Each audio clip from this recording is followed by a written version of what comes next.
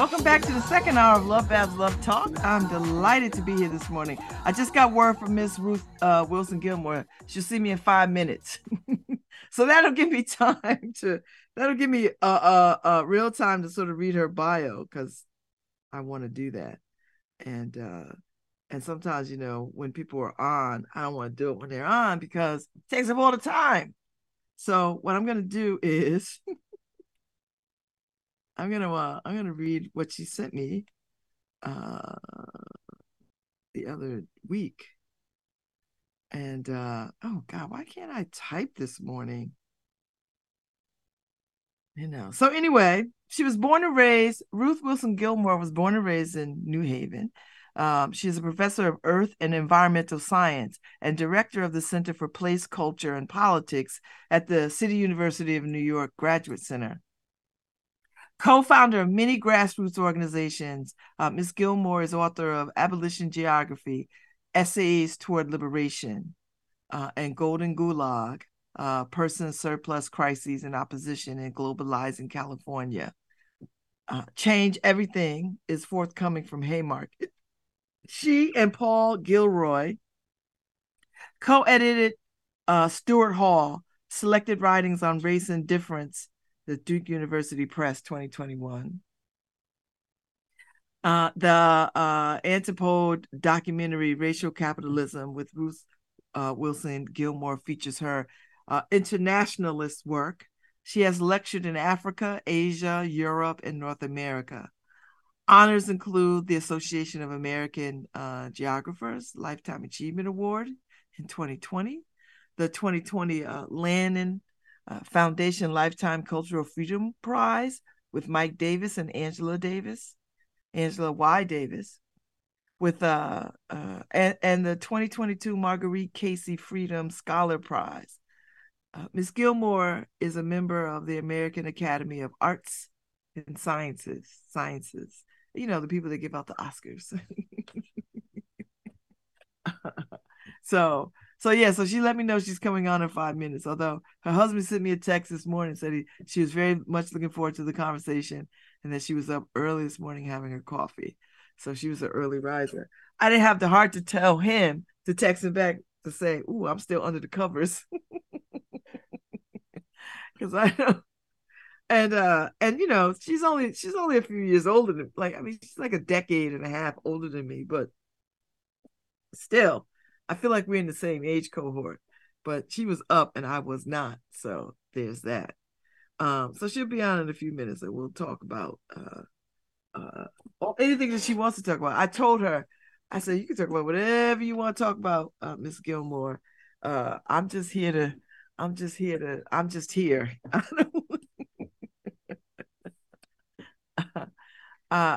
here. So, but I do want you to know, I have the book. I've had the book. She signed the book for me, and I've been holding on to it since she gave it to me October 22nd. So freedom is not a mere principle, but a place. And I think this book probably is for academics, maybe. But listen, don't be afraid to touch an academic book. That's what I say. Sometimes you can learn a great deal by just coming out of your comfort zone and reading books that are, might be above your pay grade. But that's how you get to your pay grade, by reading stuff that's a little harder than you anticipate. So it might take some doing, but I would say it would be well worth the effort and the attempt to read this book. Particularly if you lean toward being an intellectual, right? If you like big thinking and deep thinking, and you want something a little more, something with some substance. And so I'm looking forward to her coming on and we talking about this. So anyway, but there's a piece in the book, Southern New England, the military industrial complex, and she talks about, I was born and raised in New Haven, Connecticut, a small city dominated at first by the tight-fisted Puritans, but then over the centuries shaped by the Native Americans, many of whom passed as or into white or black. The free Black people, Southern and Eastern Europeans and Puerto Ricans, Dominicans, and most lately Chicanos, and Mexicans. It has become a Catholic city with a significant Jewish population sometime in the early 20th century during the height of the biggest immigration boom in absolute numbers in the history of the United States. So New Haven was ruled first overtly and then behind the scenes by WASP, white Anglo-Saxon Protestants, until they didn't care about it anymore. And when it ceased being a prosperous policy around 1980, the principle of dispersed inequality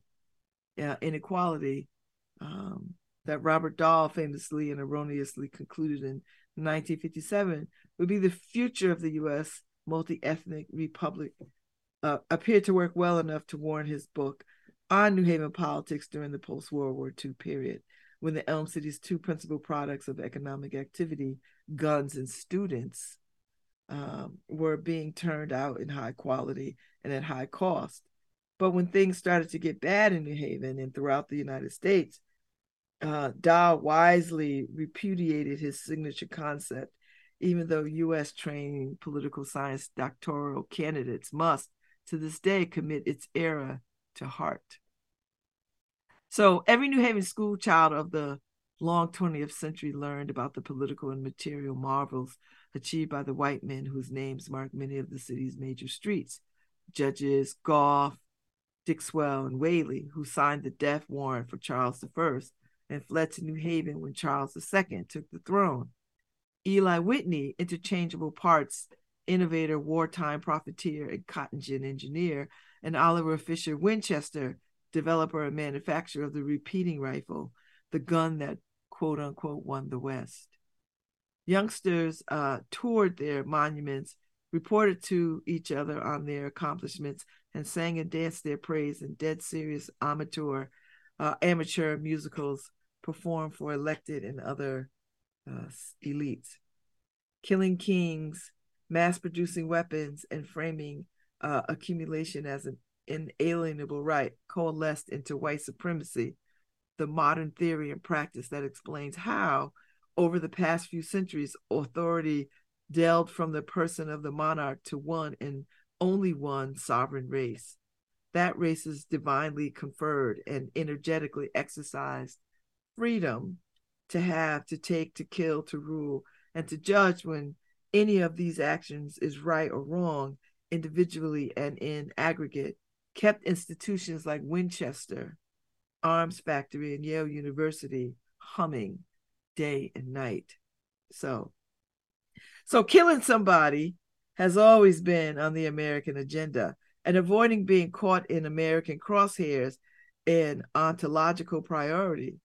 For example, the lessons white supremacists violently offered to Black GIs after World War II can be summed up in a couple of imperatives: expect nothing and don't wear your uniform. Lynching, which had minimally abated during the United States' brief engagement in the war, heated up in the aftermath. There's always an increase in murder in the United States after the country goes off to war and wins, just as there's always a sudden spike after executions, which together form strong evidence that the state models behavior for the polity. The bloody Red Summer of 1919, best known for the Palmer raids against leftist political and labor organization, was simultaneously a time of intense racist lynching in the name of white supremacy. The class and race wars were related rather than coincidental. Not surprisingly, J. Edgar Hoover began his rise to power as the chief engineer of capitalist white supremacist policing by serving as a technocratic overseer for many of the 1919 actions. He was still around as head of the FBI when, over an 18-month period in 1969 to 1971, federal and local police destroyed the Black Panther Party. In 1969, no less than in 1919, rhetoric about violence and violent action brought into view a perpetual enemy who must always be fought but can never be vanquished, presented as simultaneously criminal, acting outside the law, and alien, not belonging to the to the polity. When Black GIs came back after World War II, they were not about to expect nothing or hide their uniforms in the bottom of a trunk.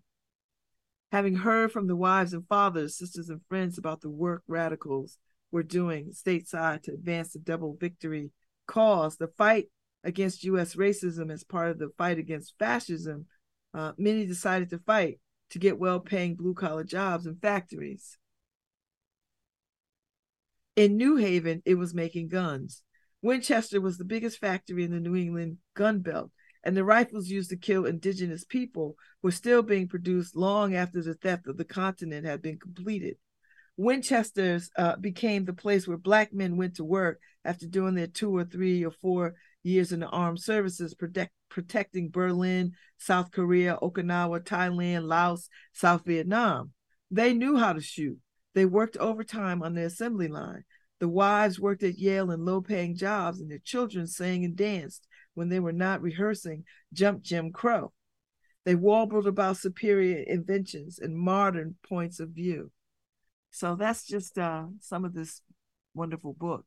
So if you want to know something, this is the book to like get into, particularly around if you into the history of New Haven, and we all should be into the history of New Haven if we're here. So here is the wonderful, exciting Ruth Wilson Gilmore. Hello, unmute yourself. Hello. It is nice. I was just reading from your book, if you don't mind. I was reading about the New Haven piece that you were, we're talking about the Southern New England, the military industrial complex. So I was just reading it out loud till you got on air. How are you? Here I am. I'm all right. How are you? Listen, it's, the weather is all right. I mean, it's not snow on the ground.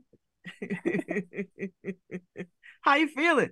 Are you loving all the accolades of the mural? Because the mural is stunning. It is really beautiful. I am so moved by it. It amazes me, everything about it, that so many people put their mind to that project. I didn't have anything to do with it, other than one day somebody said to me, "Would you mind if we pursued this?" And I said, "Oh, no, please go right ahead." And then they pursued and they pursued, and that it started, this is the most amazing thing.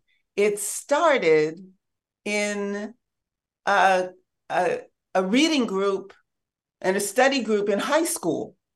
Wow. That's where it began.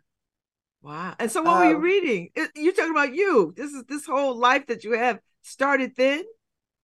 No. I'm talking about the mural. The creating of the mural. The mural that I didn't have anything to do with. I love that. Isn't that a great story, though? That these young people were like, we want to put Miss Ruthie Wilson up there on the on the biggest building in that neighborhood.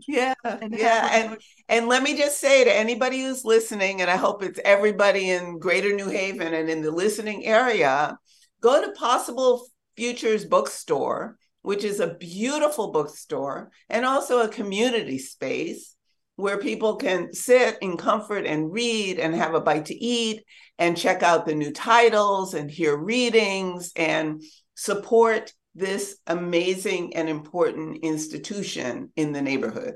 Oh, absolutely. I'm there every day. Excellent. I'm in there every day. Lauren Anderson is a dear sister friend, and I've watched this bookstore become just a centering place for the community and for the city, really. So it was lovely to meet you that day when they did the unveiling. So you're not in New Haven anymore. You haven't been here for a long time, but your roots are very much here. I mean, your father has a whole library named after him. which has got to be sort of surreal on a lot of levels, not because he's not deserving, but because not many people have a library in their name. So that is so true. In fact, as you know, but listeners might not know, the city of New Haven, the public libraries, had not built and opened a new library for, I think, 40 years before they committed the resources to produce that library over in the Hill, which is the neighborhood where my father did or centered most of his political work over his very long life. So it's not where I grew up. I grew up on the other side on Gough, but that's where, he helped form Hill Parents Association, which became eventually so many different things, and produced things like, on the one hand, Hill Development Corporation, and on the other hand, the Calvin Hill Health Clinic, and many other things. And I just want to say that as the daughter of somebody who organized in that town, his hometown, his whole life, he, through organizing, helped touch people's lives, but also helped so many people touch other people's lives, which I think is what the heart of what organizing is supposed to be. It's not that you, the great man of history, do everything. It's that you enable people to do something that's meaningful to them, that encourages them to do more and encourages them to encourage other people to do more. And that's the beauty of being his daughter. I was gonna, so that leads me to ask. So I get the sense just from reading a little bit of this book and knowing a little bit about you, is that that you have that same spirit of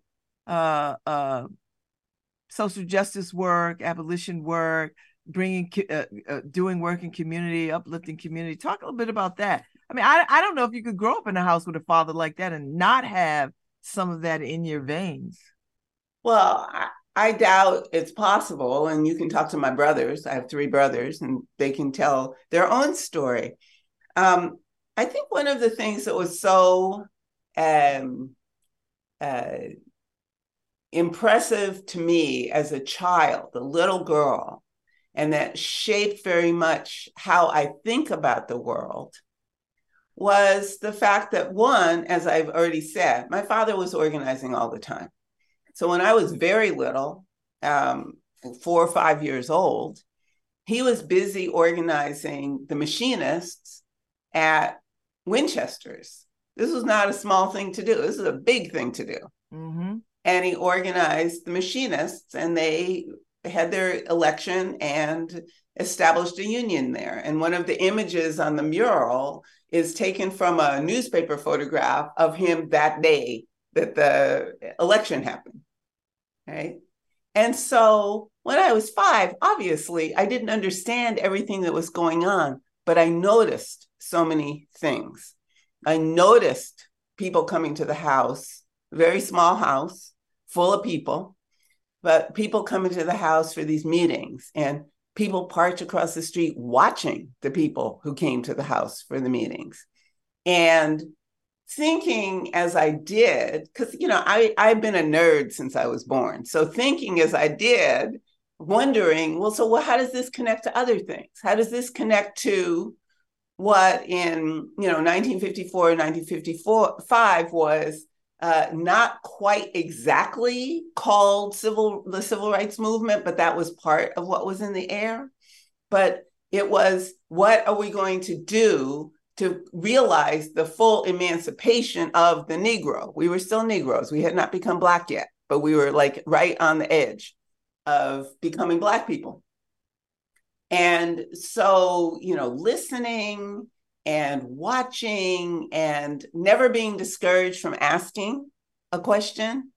Like, neither of my parents ever said, "Why are you asking this question? It's none of your business. You're just a little girl." They would explain to me what.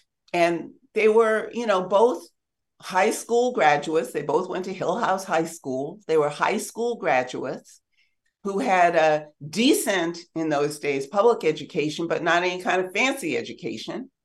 But they were people who were like constantly learning, because they saw that as a necessity for our emancipation.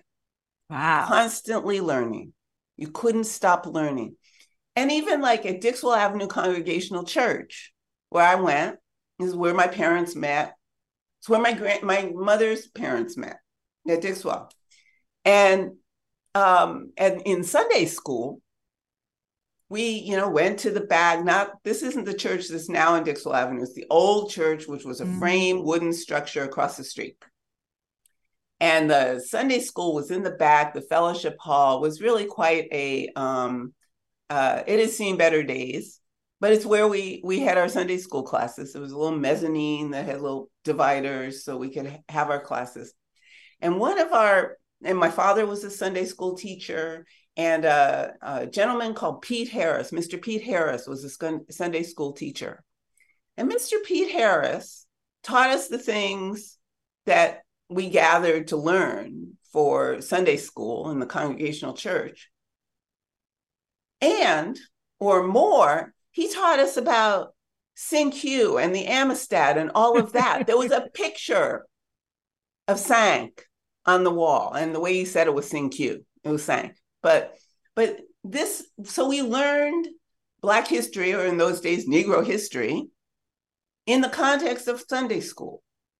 So we were constantly learning more so that we would be more likely to do things, braver to do things, and less likely to be surprised about things we hadn't thought about, or to accept lousy explanations for why things were the way they were, right? Because there's nothing but lousy explanations then and now for why things are the way they are. I'm with you. All right. Okay. I like that. Okay. All right. So you grow up in New Haven, and you go to Hill. Do you go to Hill House? Where do you go to school? I didn't. So this is a whole story. So in 1959, the Day Prospect Hill School for Girls, a little prep school, day school, decided to do something that a lot of these institutions did, which was to desegregate before they were compelled to do it. So while Brown versus Board of Education had already passed, and the principle of separate but equal had already been torn down in the law, that didn't require, especially any private school, to change how they selected their students. But some small number of people who were in charge of Day Prospect Hill, as it was known, decided that they would desegregate. So they, called the minister of Dixwell Avenue Congregational Church and said, "Do you have any girls who can sit for the entrance exam?" And as it turned out, I was the only one who was even at least been interested, meaning my parents and I determined that this would probably be a good thing for me to try to do. Not in order to isolate me from the greater community, but to do race work, go desegregate that school, and also to let me fulfill myself as a nerd and go to a school where everybody's busting books all the time, which is something that I always liked doing. Wow. So I went and I sat for the exam. I was 9 years old. Wow. It was easy. It was such an easy exam. I still don't understand why it was an exam. And I sat with it. All the other girls in the room taking the exam were white. So I don't think they made a special exam for me that was easy, but who knows? Who cares? And they accepted me. And I spent 8 years there, 5th grade through 12th grade. Wow. And the additional Black students, Black girls, didn't start enrolling until I was well into junior high school. So it was just me for several years. And, it was a struggle. It was a struggle because while some small number of people at DPH decided they should desegregate, they didn't expect me to be the one to show up.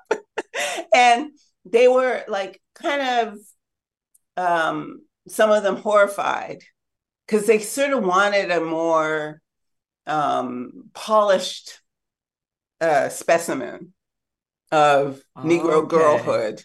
Okay. Right. Somebody who did not come from a working class family, whose father was not a firebrand, who would just like wear the clothes and use do the code switch and use the language and just be like a brown-skinned white girl, basically, to cite Francine Windance Twine's work. And so it was sort of a struggle.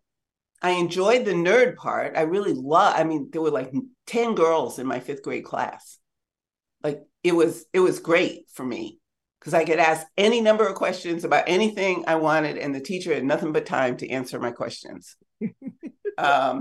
And we read interesting things, and then we read things that were not interesting, but I could think about them. And then one day, one of the girls who had been very nice to me at the outset took me into a corner and said, "Ruth, somebody just told me you're a Negro." And I'm like, "What on earth?" And I said, "Well, yeah. Like, what do you think I'm doing here?" And she said, "Don't worry about it. You look like an Indian." And I thought, okay, everything is wrong with this. Like, everything is wrong with this. Whoa. So I, in my kind of independent way, decided to get revenge.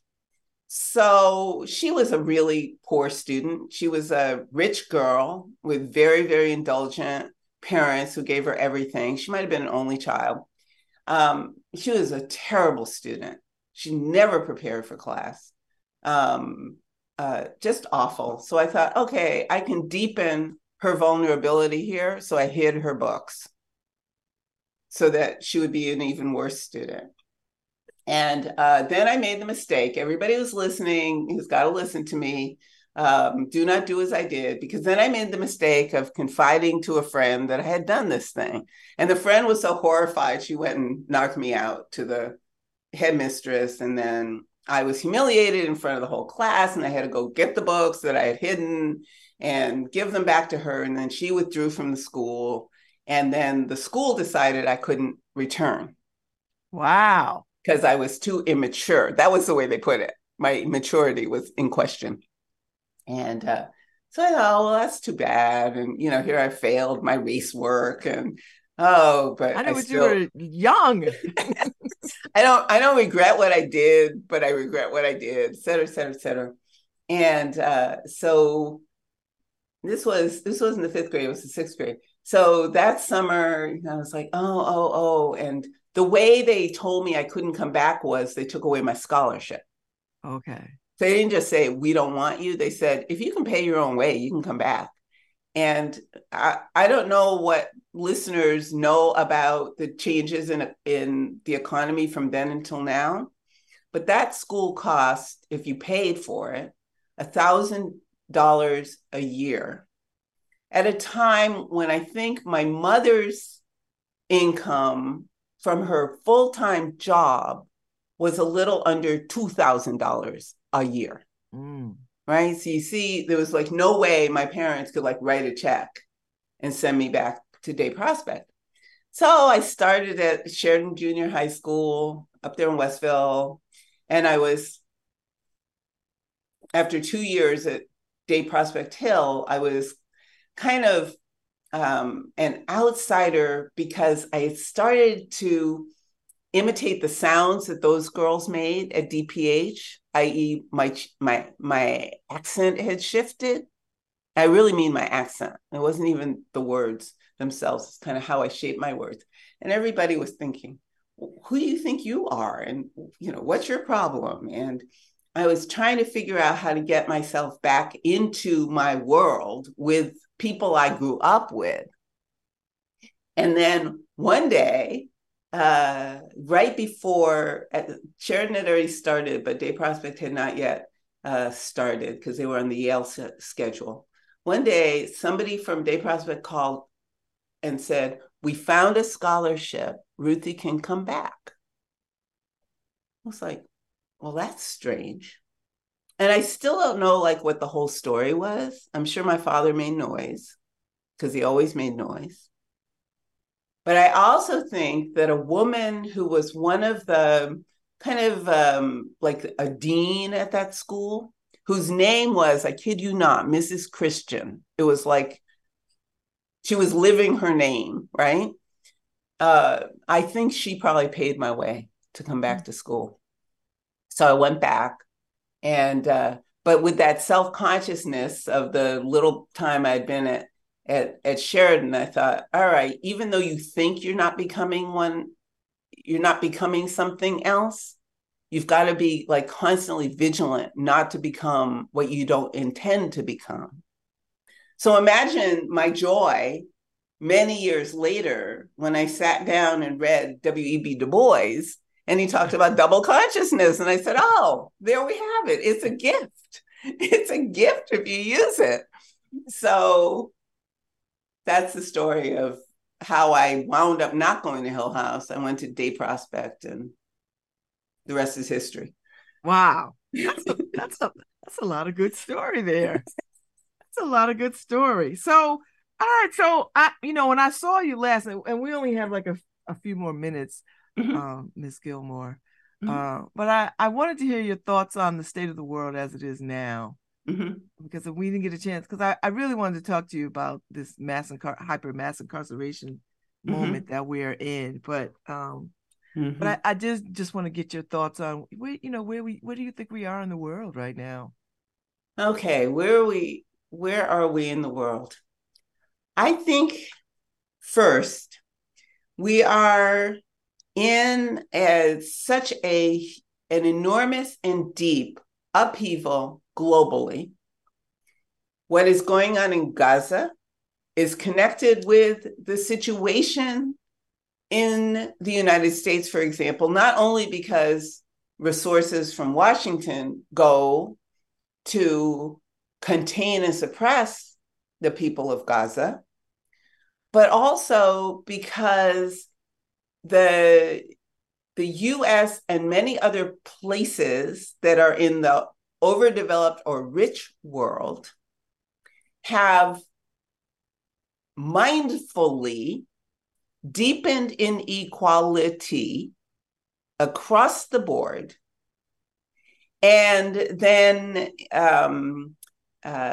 empowered the forces of organized violence, those police, prisons, immigration, military, to mop up the devastation produced by that inequality. So I don't mean only, people's incomes are different. I mean the organized abandonment that people experience across the board, whether it's underfunded schools, whether it's healthcare that's not reachable, whether it's quality of food. And this is not only in urban United States, it's urban and rural as well. We know that wherever inequality is deepest, the use of prison is more prevalent. And this is true in the United States, which is off the charts. There is no place on earth that locks up more people as a rate of the population or absolute numbers, so just the raw number, than the United States, off the charts. But also places where inequality is deep, the use of prison and the empowerment of police is high. So the United Kingdom, but also Brazil, also South Africa. So you see, it is not even only in the global north or economic north that these things are happening, but in a variety of situations. All of that means that people in many places are struggling to figure out new solutions to old problems because old solutions don't work, or figure out solutions to new problems, which might mean using old methods to resolve them, or might mean learning new methods to resolve them. This is happening everywhere. And we can see it, I'm speaking kind of in very general terms now, but we can see it if we look, for example, at how extensively and intensively labor unions are organizing today in the United States. Whether we look at the Amazon workers organizing in that behemoth firm, or we look at nurses organizing all over the United States, whether we look at people taking to the streets in 2020 and trying to demand that the social wage, which is, say, tax money, be spent on life-affirming rather than life-ending practices. And we can see this around the world. That is running up against people who are, for a number of different reasons, content with the situation as it is, and are either willing to ignore its outcomes or to fight to preserve the system. This is like quite a wide range. And so we see, on the one hand, the rise of fascism around the planet. This has not been on the rise the way it is now since before I was born. So I'm going to say before we were born, right? That has been rising in many places, not only in the old fascist centers of Central and Southern Europe, but elsewhere, including India, which doesn't, I'm not saying the biggest country on the world is all fascist, hardly. But the government that is currently in power has very strong fascist tendencies. And there are many other parties in that country who are pushing back against that and organizing. There are unions organizing everywhere. And there are also, increased levels of police forces everywhere to prevent people from figuring out and enacting what they need to be all right in the world. Whether to be all right means have housing, to be all right means have schooling, to be all right means have transportation or roads to travel, healthcare, and so forth. I see this all over the planet. I've had the opportunity to travel many places and to sit down with organizers on the ground in many, many places. And also, Babz, people reach out to me, like they can find me. And I'll get an email from somebody in Singapore who says, we've been organizing here in Singapore, and we didn't realize we are abolitionists till we happened to read some of your work or read about you. And now we're doing this here in Southeast Asia. And other people in South Africa who some years ago, 5, 6, no, a little more than that, 8 years ago, were saying, well, we don't know about abolition. We have struggles, we have problems, but we don't know that abolition is the path to relieving ourselves, which is to say emancipating ourselves from the problems that weigh us down. That is shifting as well. And one of the reasons I think that some of these encouraging shifts are happening is, one, the dreadful situation with the rise of fascism, with the increased militarism, with climate change, making people see things perhaps more clearly than they had, which is to say, see distinctions more starkly than they had appeared to them before. But also, insofar as, what I was talking about my father and talking about my own childhood, the thing that people are doing everywhere is using their combined energy through their organizations, whatever they might be, faith communities, unions, et cetera, social movements, to figure out how to emancipate themselves, which is to say, to solve the problems that they face, and at the same time, to think about if they solve the problem today, the one that they came together to solve, what are they going to have to do tomorrow morning when they wake up? Does today's solution produce more opening, or is it going to be something we have to tear down tomorrow? And that is, constantly a question on our minds. To come back to the United States for a moment, where now that kind of mass incarceration is on everybody's lips, there are a lot of solutions to mass incarceration that set my hair on fire, because they're not really solutions. They're just extending the carceral system, privatizing it into people's homes, right? Leaning on families to do certain kinds of things, rather than undoing the criminalization that at the moment has effects on the possibility for half of the US workforce, half of them, to get the kinds of jobs they want or need. Half of them. So they haven't necessarily been locked up, but they have a disqualifying arrest or conviction record. And I want to say one other thing. You're listening very patiently, and I know I'm a little long-winded, but I want to say one more thing.